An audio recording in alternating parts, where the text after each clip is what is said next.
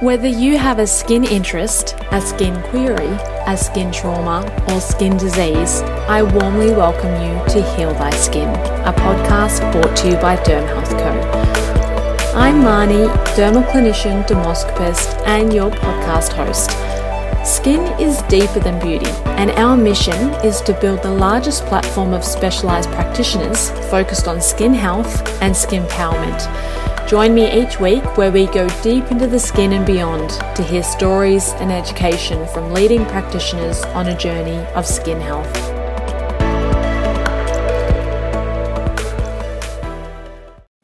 I've heard the saying, if you walk by someone that has had injectable fillers or wrinkle reduction treatments and you can't tell, it's a successful treatment. And although that wouldn't be the case for some trend-based aesthetic treatments, it's certainly the case in today's interview.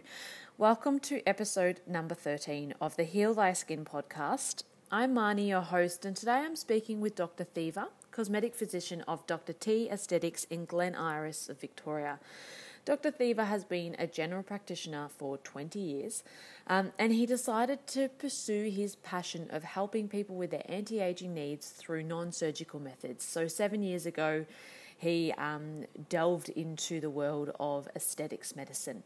Dr. Thiva's goal is to provide a holistic approach to anti-aging and healthy living, which helps his clients to look and feel their best and radiate confidence from within at any age. Dr. Thiva shares how his journey into aesthetics has led him into specialising in non-surgical facelifts and the importance of finding a practitioner that is not only qualified but can handle the risks of treatment if they occur. I started by asking Dr. Thiva what he thought was the biggest misconception about injectable treatments. Look, I think the biggest misconception is that everyone who has it would look unnatural, and that's not necessarily the case. And the other big misconception is that that these injectables can be done with some very basic training, but anyone who injects need to know, for example, the facial anatomy really well.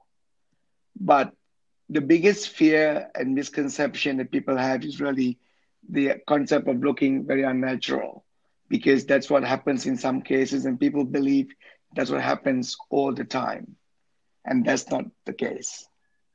Yeah, I've heard people say that good fillers or good injectables, you would pass someone in the street and wouldn't even know that they've had it because it just blends. Exactly.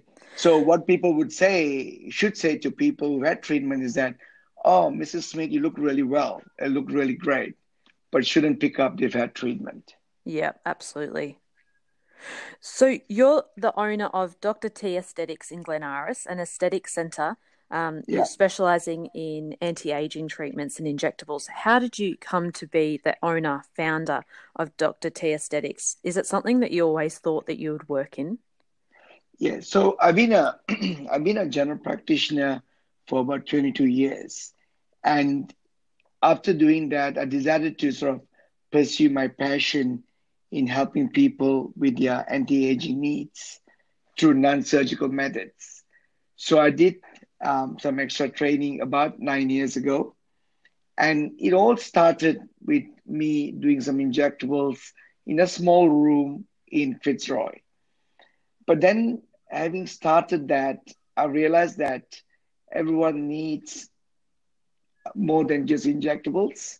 And I wanted to provide a one-stop shop practice that we can provide a very comprehensive treatment to every client.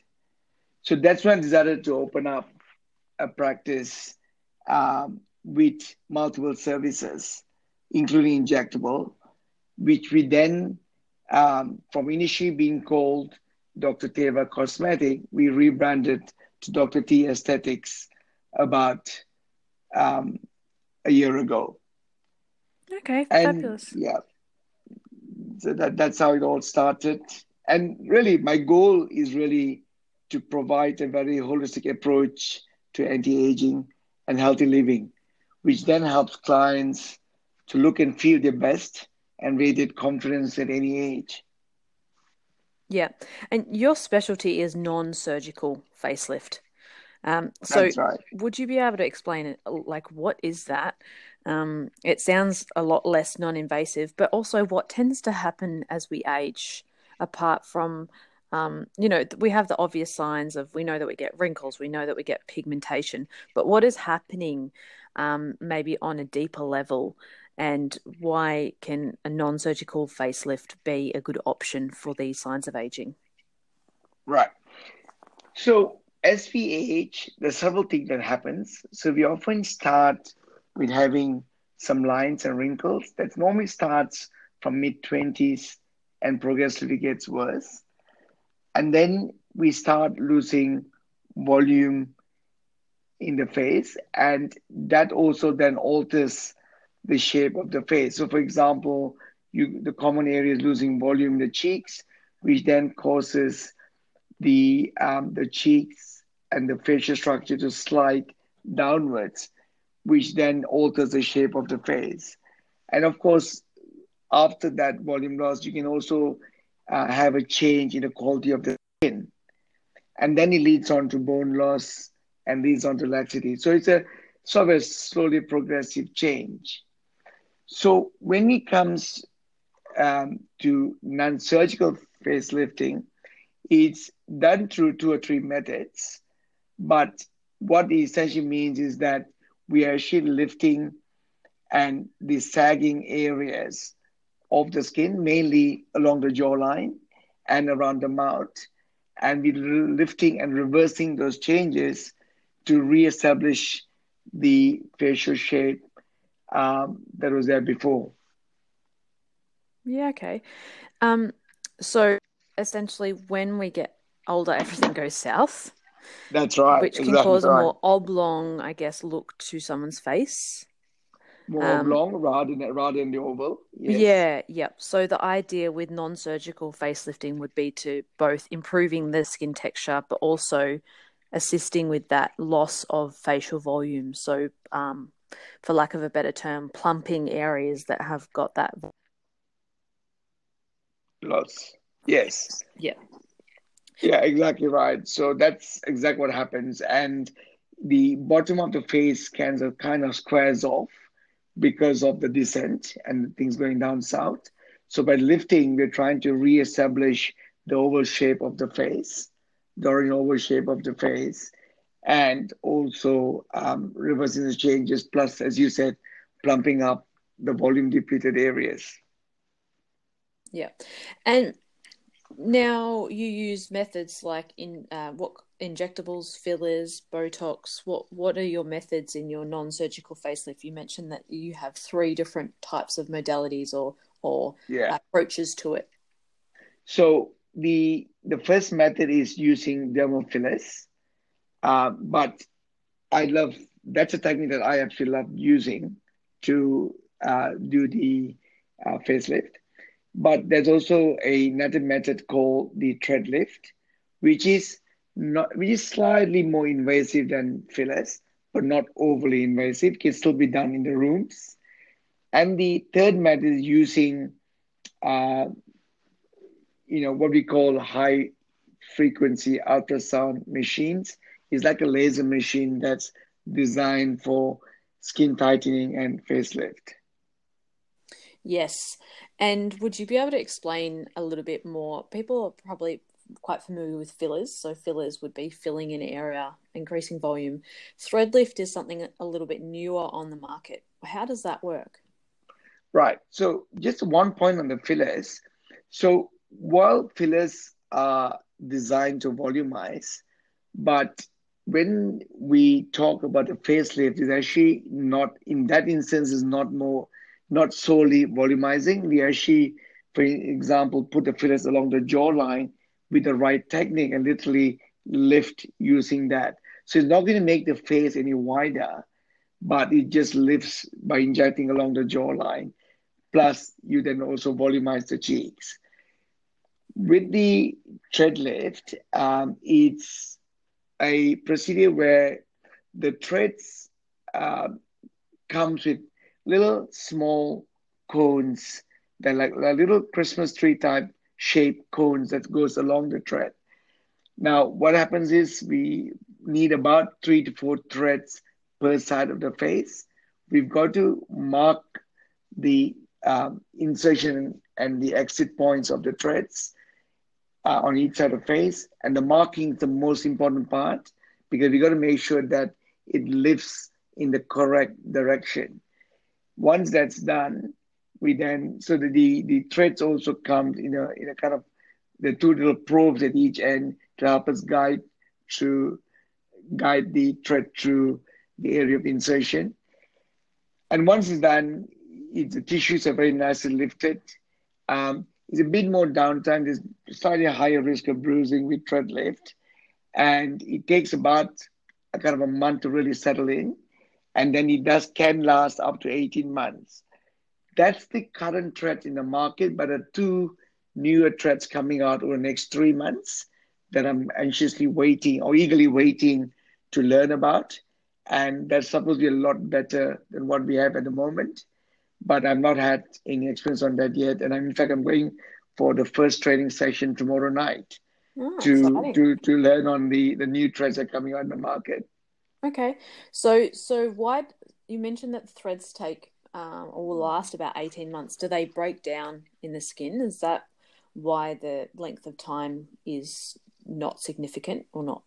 Yes. So the threads should last for 12 months and then the thread body breaks it down and thread disappears on you. So we don't have to physically remove it. But the effect of the thread lift lasts 18 months. Okay. So you don't have to have a new set of threads for 18 months. But the thread itself will be broken down in about 12 months without having to remove it. Okay, so the threads are applied just along the side of the face, and they have like little anchors that lift the skin or lift that tissue underneath. Yes. Yeah. And that Christmas tree type cones I talked about, that's what anchors to the skin. So you got about 8 little cones along the entire thread, and that sort of anchors to the skin, and that helps to lift. Okay, interesting. And what was the other method? So fillers, we've got the thread lift, and you mentioned something else. Yeah. So third one is we've got 2 sort of machines. One's infrared, and the other one's what we call high intense frequency ultrasound. It sounds technical. Essentially, is machines that through some heat, not overly painful, it helps to sort of break the collagen down and restructure collagen so it allows the lift to happen. It also works at the right layer of the skin. Now, the good thing with the machine is really no downtime, is not very painful, and it's a very well tolerated machine. But it takes about 3 months to see the full effect. So someone who wants the results quicker may not be suitable for the machines. Someone who doesn't like needles, machine would be ideal, but it does take about 3 months to have the full effect. So the machines are called, one is called Ultraformer and the other one is called Titan. So these are 2 machines that can do a bit of lifting. I see. So really depending on what that person's outcomes are, what their time frame is, if they had an event that they were coming up, then maybe you do fillers, or you could use a combination of the 3 if they were looking for more of a long-term approach to anti-aging.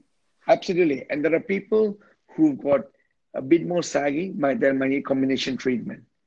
Exactly. So it depends. So that's why the consultation process is very important. We know what client's goals are, what their circumstances are, what they hope to achieve, and then work on a plan based on that. That might involve either one of those 3 or combination treatment. So for example, someone with a very heavy jowls along the jawline or sagging skin along the jawline might need the initial with the machine treatment, either Titan or Ultraformer, and then the thread lift or filler, or they can do the filler first and then go to machine. So it's just going to depend on how we do it based on the circumstances. But there are people who need combination treatment. Most can manage with either one of those three, but there are a few people who need combination treatment. Yeah, of course. And it, yeah, again, comes back to what their expectations are, doing a thorough consultation and finding out what their needs and wants and end result. Exactly right. Exactly. So there's also treatments that use injectables to do things like relax muscles. So, for example, people have their masseters done with muscle relaxants to relax the muscles from like clenching teeth and giving headaches. How does this have an effect on the muscles in the lower face? Okay. So the masseter treatment, you're absolutely right. It's for clenching, grinding, and people who clench and grind do cause the muscles in the angle of the mouth is called the masseter, and that's the common muscle that gets enlarged as a result of that. But then the enlarged muscle also causes the pain. So, and some clients, especially the Asian clients, can have genetic predisposition to this enlarged masseters. May not come from teeth grinding, but this is very easily treated by the anti-wrinkle injections. Now, once you treat that muscle, it relieves the symptoms straight away. It also recontours the face because trainer muscles are losing 5 kilos in weight. The facial shape, the lower part of the face shape changes, and it really recontours the face. Now, it doesn't have, so the anatomy is very important. We've got to mark the areas correctly because if we inject the muscles alone, then none of the other lower facial muscles will get affected. But as a complication, if you don't mark this correctly, if you inject into the wrong muscle, then you could have problems. But if you inject it correctly in the right markings, there won't be it won't impact on any of the other lower facial muscles. Okay, so it really comes down to technique because I have had some conversations with people who have had a first-hand kind of um, I guess, experience with this, where they've had their masseters done to perhaps have some thinning of their face or even for a clenching jaw. And these people have been under 40. And what they've actually noticed is that their jowls or along their jawline has actually dropped, which that they've felt has made them look older because of this treatment.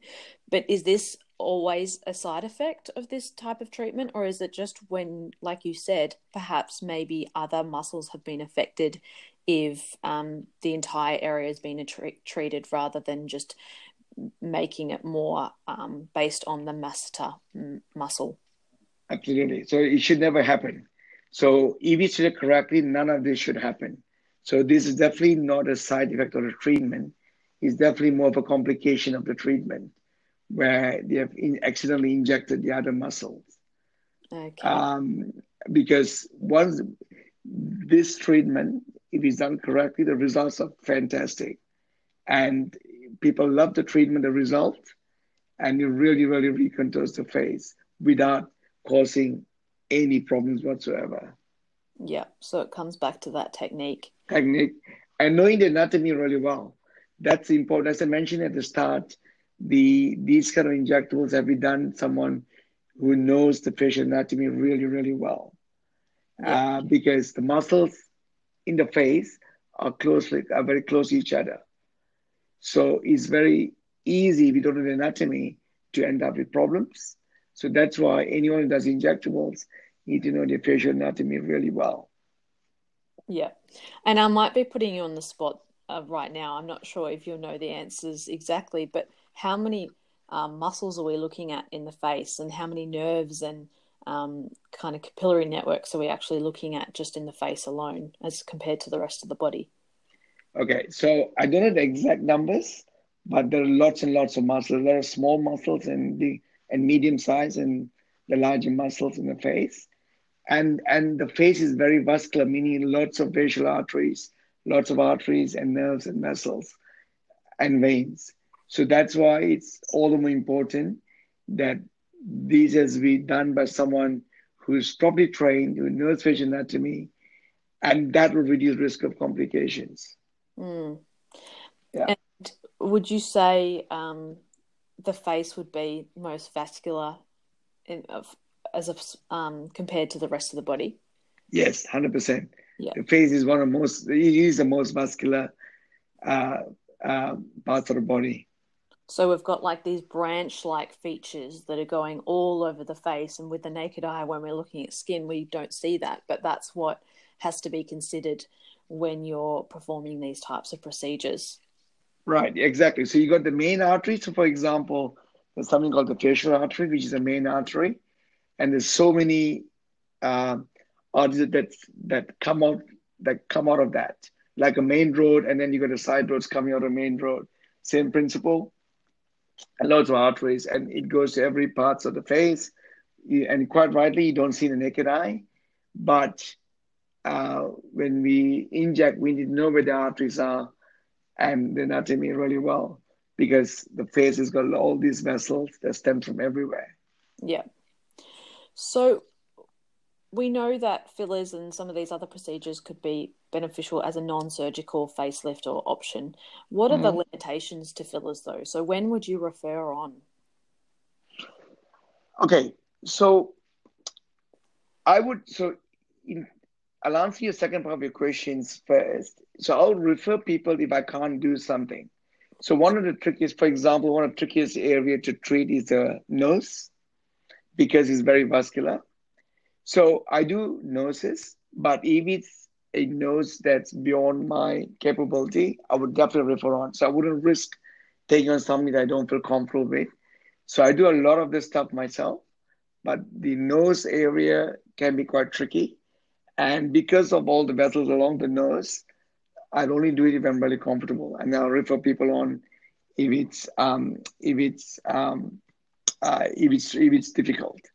Now, in terms of the other areas that we've got to be careful, for example, the area called the tear trough, which is just under the eye, I do a lot of it, but again, it's an area that can lead to problems if you're not careful. So I'm very cautious how I deal with tear troughs. But if you do it correctly, no problems whatsoever. So I do a lot of tear troughs. But in terms of the limitations, really the biggest risk or limitations with fillers is really accidentally injecting into a blood vessel. Now, while we can dissolve, if it goes to the blood vessel, we can dissolve it by dissolving agent. But at all cost, when we inject, we must avoid injecting into a blood vessel. So back to what I said, anatomy needs we need to know it really well. But that is the biggest risk or limitation in dermal fillers. Yeah. And the risk would be injecting into one of these vascular networks. And then Yes. what could be a result of that? Some people may have Okay. photos, but for those that may not know the risks, would you be able to elaborate a little bit? Okay. I will elaborate. So hopefully people don't get frightened with this. But it can cause blindness because the vessels from the face does end up supplying the eyes as well, the branches of the main arteries.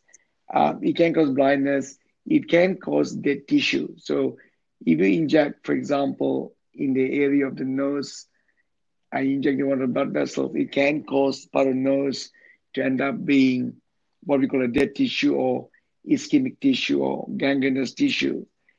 Um, and and then the other thing is intense pain.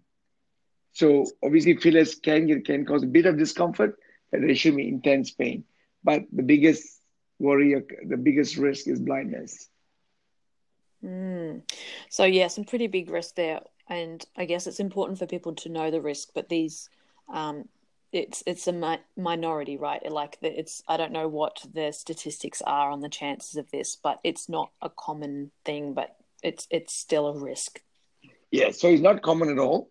I think in Australia, we've probably seen over the last so many years, probably seen three or four. It's not common at all, but it is a risk that people need to be aware when you sign a consent form. Yeah, But definitely 100% is not common at all.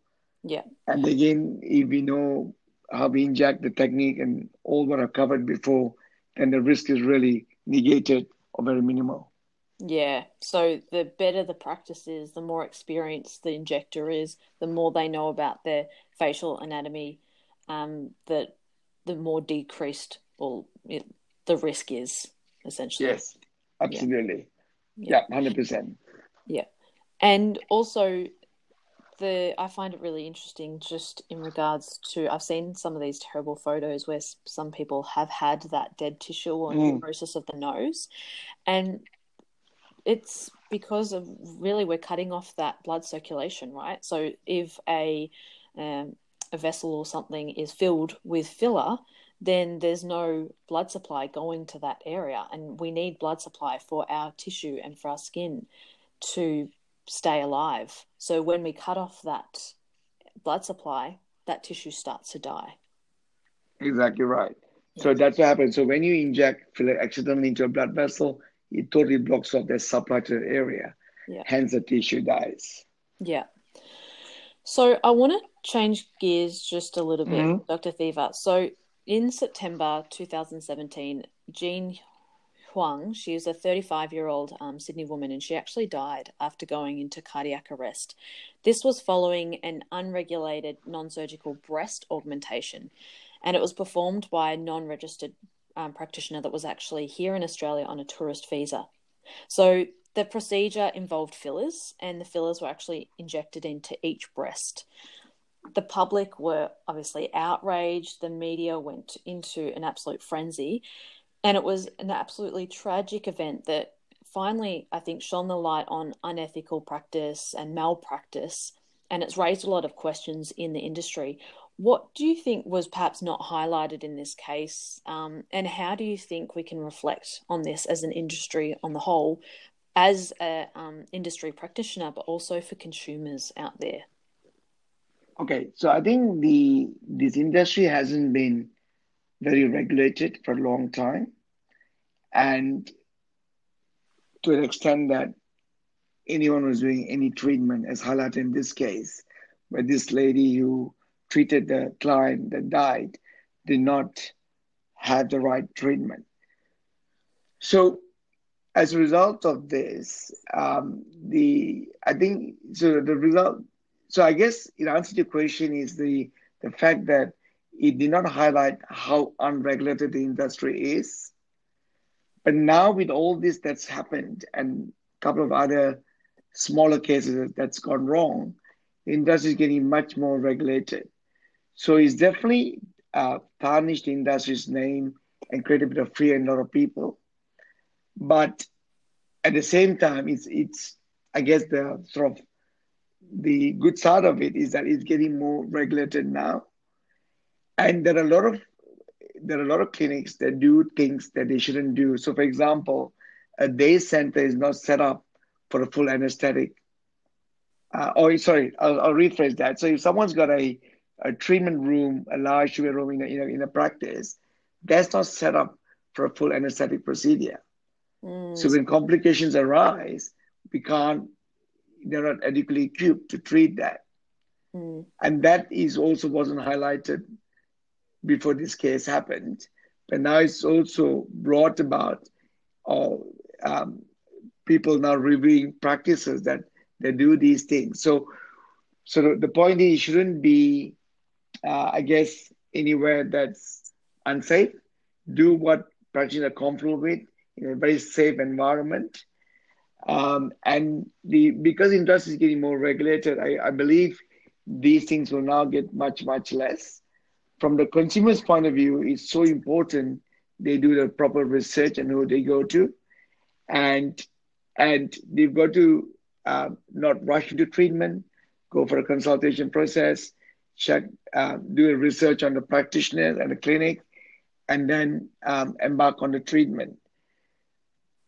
mm, But the so we've had a few cases that this one caused a fatality, but there are other cases that clients haven't died but have had things gone wrong. It's all come back to the same issue of doing not doing things in a safe environment and doing things beyond the scope of the practitioner.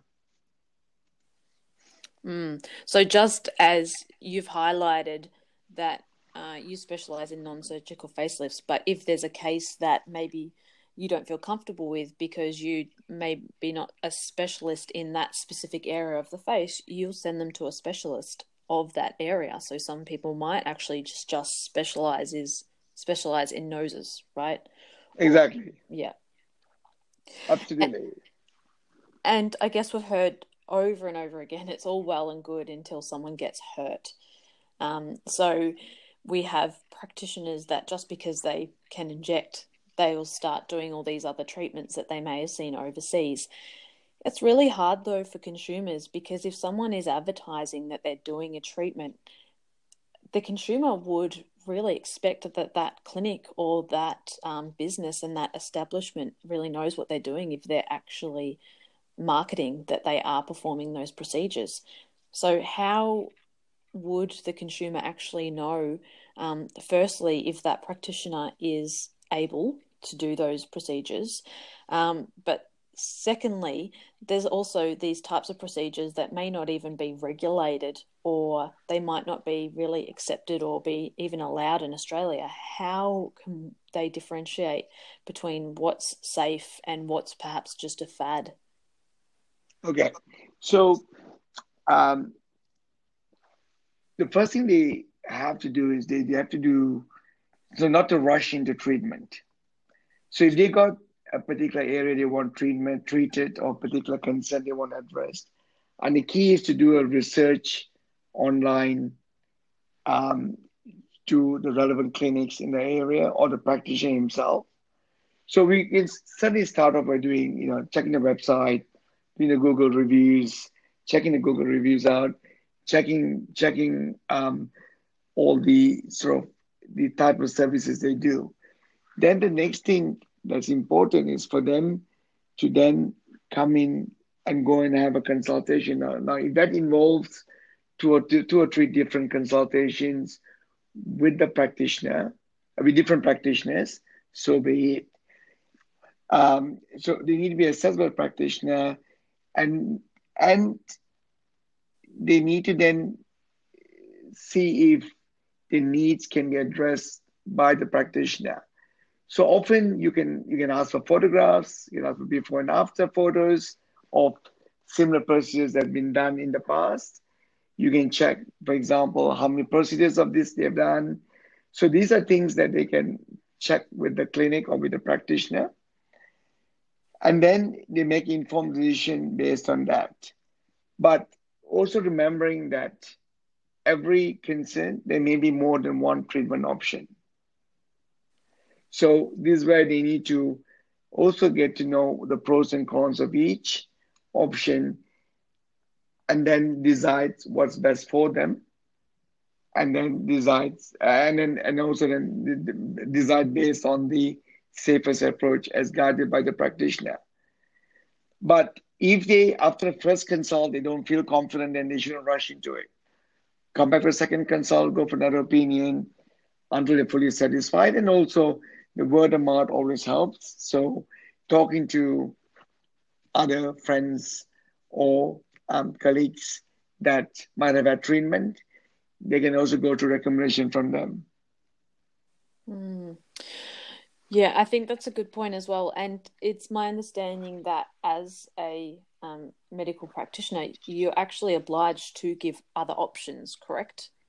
Absolutely. So, so while someone goes for a consultation and they might come in, they say, I want this particular treatment, and then you're going to perhaps give a couple of other options based on what their expected outcomes are, to give them choice. But that's also something that is required by you, right? So if, say, a practitioner isn't giving any other options, they're just giving the one solution, then it might kind of give you a question of, are they practicing in the correct way that they should be?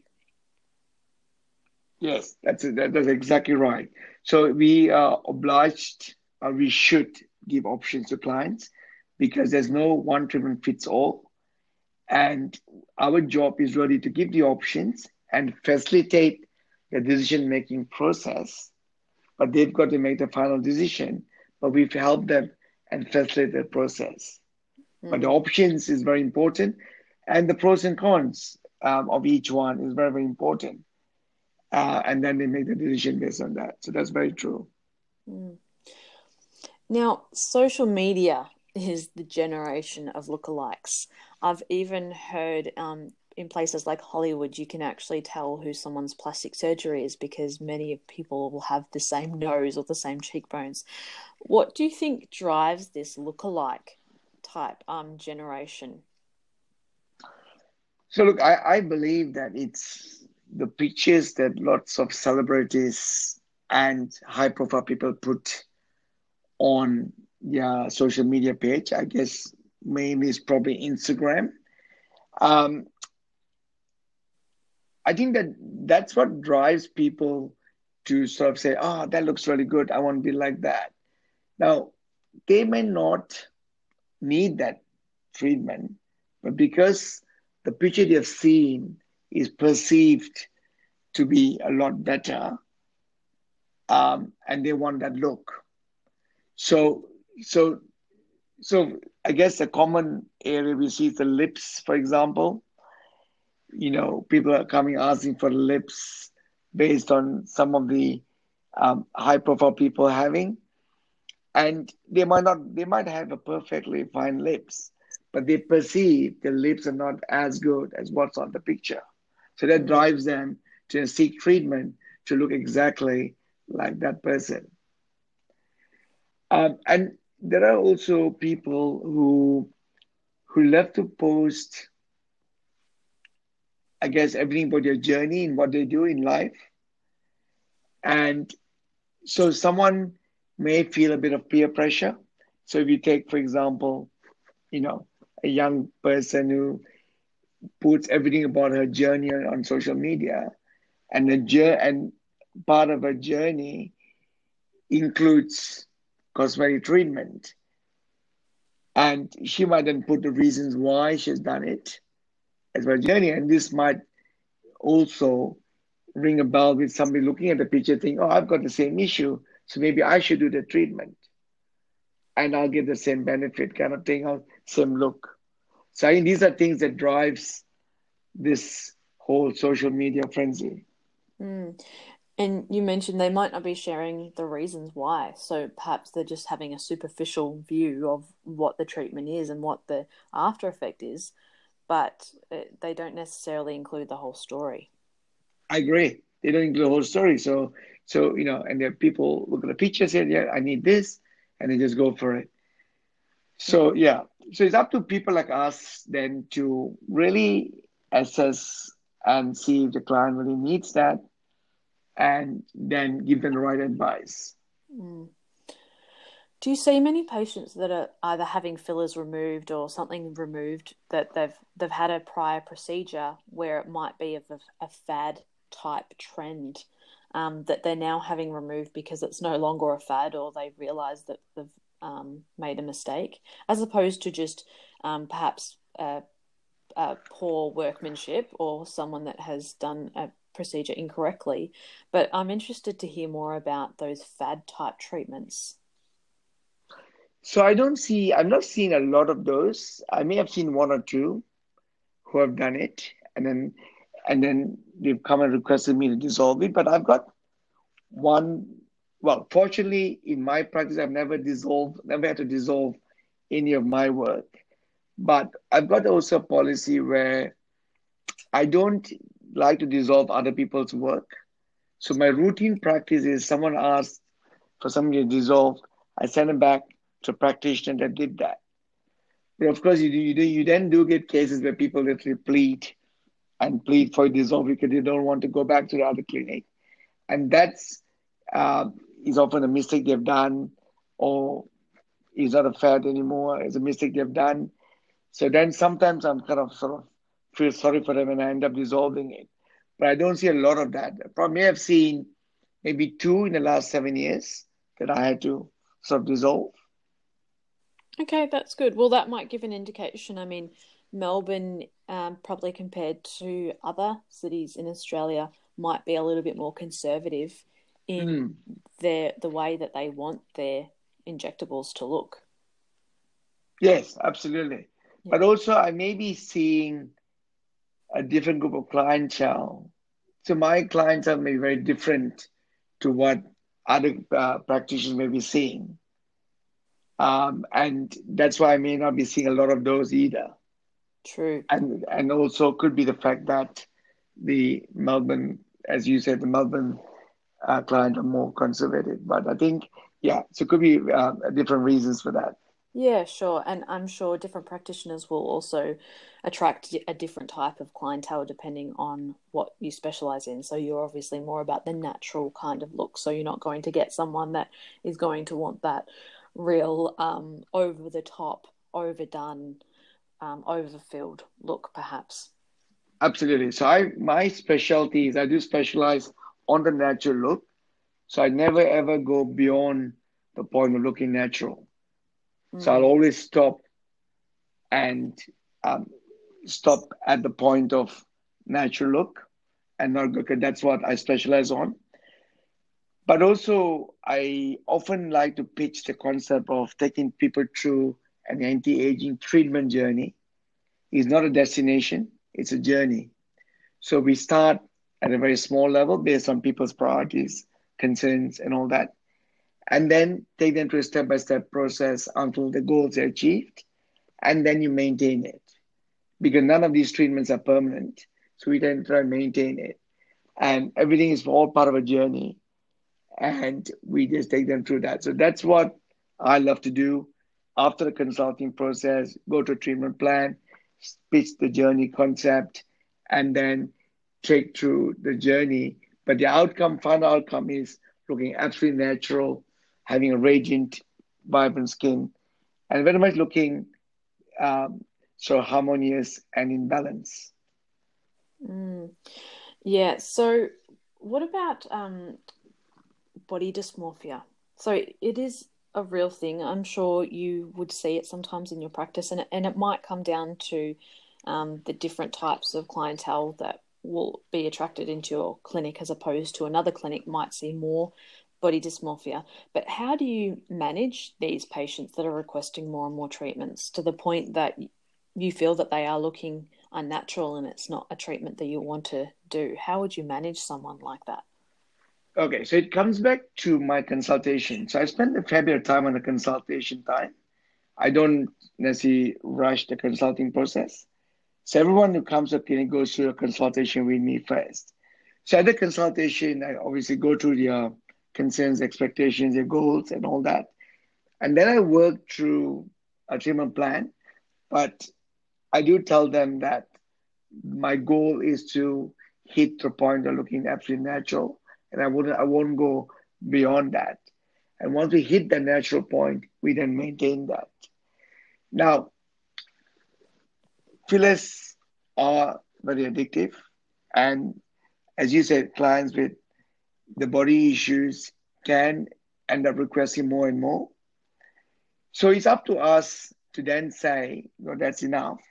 And I wouldn't at all costs go beyond the point of natural. But if they insist on having more, then I would actually decline and then give them the option of going somewhere else. So I wouldn't be pressured into doing more for them if I know they've got a good result, a great result, looking absolutely natural, and and I met their goals. So all this is kind of laid out in the consultation process as part of treatment plan.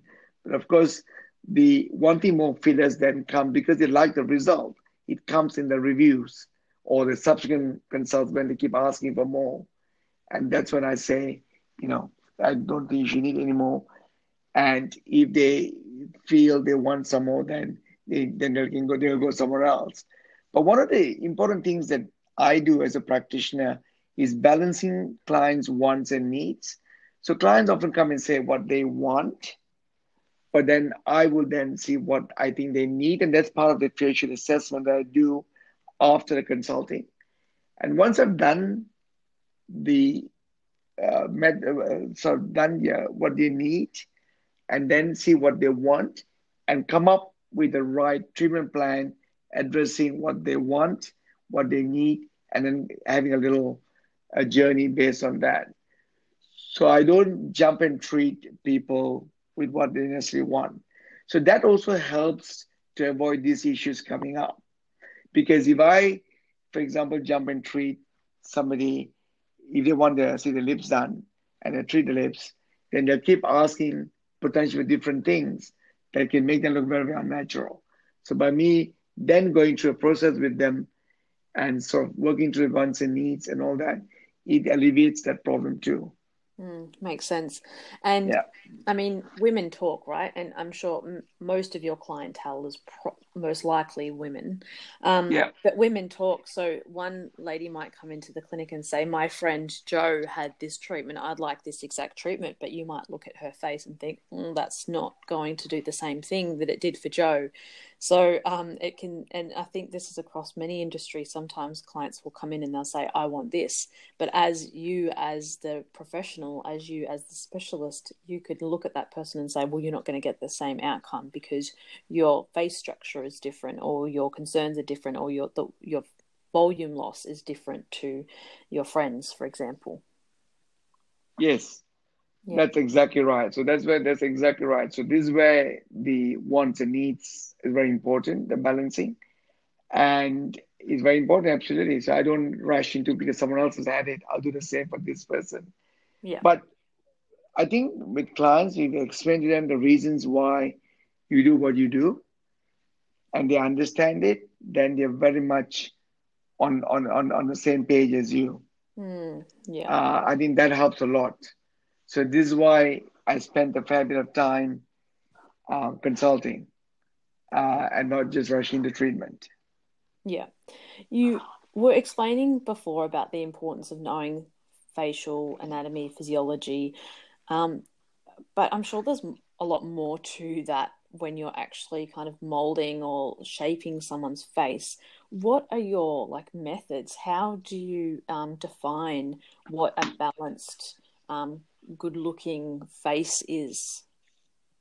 Okay, so I believe dermal fillers, for example, will give the best result with the right product choice, right technique, right quantity, and right positioning of the fillers. So whether we are doing a volumizing of the cheeks or whether we're doing a lift, the injection points and the quantity used per injection point is the most important. And also that injecting at certain points will lift the face, for example, a bit better than injecting at different points. So these are the important factors. So the injection points, the quantity, the type of product. So for example, if you're treating in terms of type of product, if you were treating the tear trough, we would use a much lighter filler to something to compare to volumizing the cheeks. So the product choice is so important, the quantity important, and exactly where you position the filler is very important because different points give different results. So this is how by doing the correct positioning technique, right product choice, and right quantity, we achieve that natural result. The other thing is I do go to a lot of conferences, local and international, and I'm always upskilling myself. And I believe if I'm upskilling myself, I'm providing better service to my clients, which then allows them to make better informed choices. So I do update myself on a regular basis. And this also allows me to improve my injection technique, which then meets my goal of giving that ultimate natural look. Mm. And I've seen things like the golden ratio or the fee measurement. Is that things that you also use in your practice? Occasionally, I do the golden ratio occasionally, not all the time.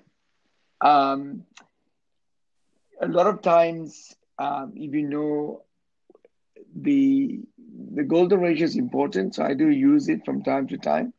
But again, come back to the point, if you know the anatomy and the sort of injection points, it sort of all falls into place. Yeah, and by looking, Yeah. I guess, with your naked eye as well, sometimes it Yes, might seem good on paper, but then what it looks like with the naked eye, because that's what you're going to be looking at. exactly. So that's why when doing my facial assessment, I'm constantly looking at their face, and I ask myself a question: how can I give the best impact to a client based on what we're going to do? Mm, And then you go through your process and treat them. yeah. So, for those that are listening and they may be thinking about having injectables for the first time, what would you say to them? Right. So I would say do your research, remembering that injectables has its risks and is not the only treatment available. So important thing to do your research on the clinic, on the practitioner before you step in. And then the important thing is coming for a consultation. Make sure that your your concerns are addressed, that you get all the possible options. And injectable may be the best treatment for you, but may not be the best. So we just gotta see what the concerns are. So definitely come in for a consultation, and then the practice or myself or the practitioner will facilitate your decision making process. But the key is to do research, go to the right clinic, right practitioner, someone with experience, someone who's done a lot of this. And once you've done that, come for a consultation and then go through the process with them. Mm, yeah, But great. I would say the consultation is the most important process. And the key is there's this concept of, you know, instant gratification. People want to look good really fast.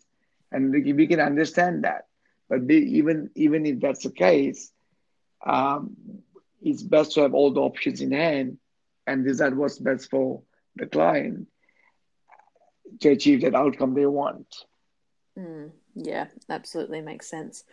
And where Mm. can people find more about you or Dr. T Aesthetics? Right. So we've got a website. Our website is drteva.com.au. We've got a social media page, a Facebook page, Dr. Teva, Teva Kumar, and we've also got a Instagram page or Dr. Teva underscore aesthetics. But the website has got a lot of information, and they can also look at all our reviews on Google. Um, and they could also phone Simone. Simone, the practice manager, have a chat with her over the phone. Simone will also tell you what we're all about. And and then I would recommend them to come in for a consultation before committing to any treatment. Good. And by the way, I have to add the consultation is non-obligatory. So if they come in and they're happy, they're great, they can proceed. If they want to get a second, third opinion, that's fine too. There's no obligation to then contribute treatment. That's great to know. Yeah. Well, thank you so much for being a guest on today's show, Dr. Thiva. It was a pleasure to have you. Thank you. Thank you for having me. It was great being here. And I hope your listeners find this extremely useful.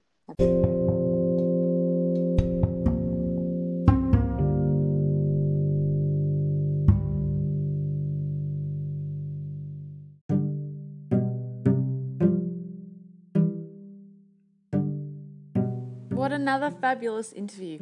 I love speaking to practitioners from all walks of life with all different experiences, and hearing their journey into aesthetics, into skin, into professional practice. It's always so much fun. Dr. Thiva shared with us a really interesting view on using injectables to actually provide a natural result for his patients. And the three deeper than skin insights that stood out to me were: number one, natural beauty is timeless. Trends will come and go, but ultimately, if you are seeking a practitioner that provides a natural result, there will be practitioners out there that do just that. And conversely, if you want a more dramatic result, there will be a practitioner out there that specializes in these types of treatments. Number 2, although Dr. Thiva is a highly qualified and experienced practitioner, he still refers on when he thinks someone else can get a better result for his patient, which is really refreshing. Number 3, layering treatments and ensuring that the skin is healthy and clear of imperfections is just as important, if not more so, when considering a treatment plan with injectables. Why plump the skin or reduce wrinkles if your skin looks unhealthy and it is dull and lustless, etc.? So thank you so much for listening. If you have a skin query, question, or story, I'd love to hear from you. Let us know by emailing info@dermhealth.co. May you be empowered on your skin journey. Bye for now.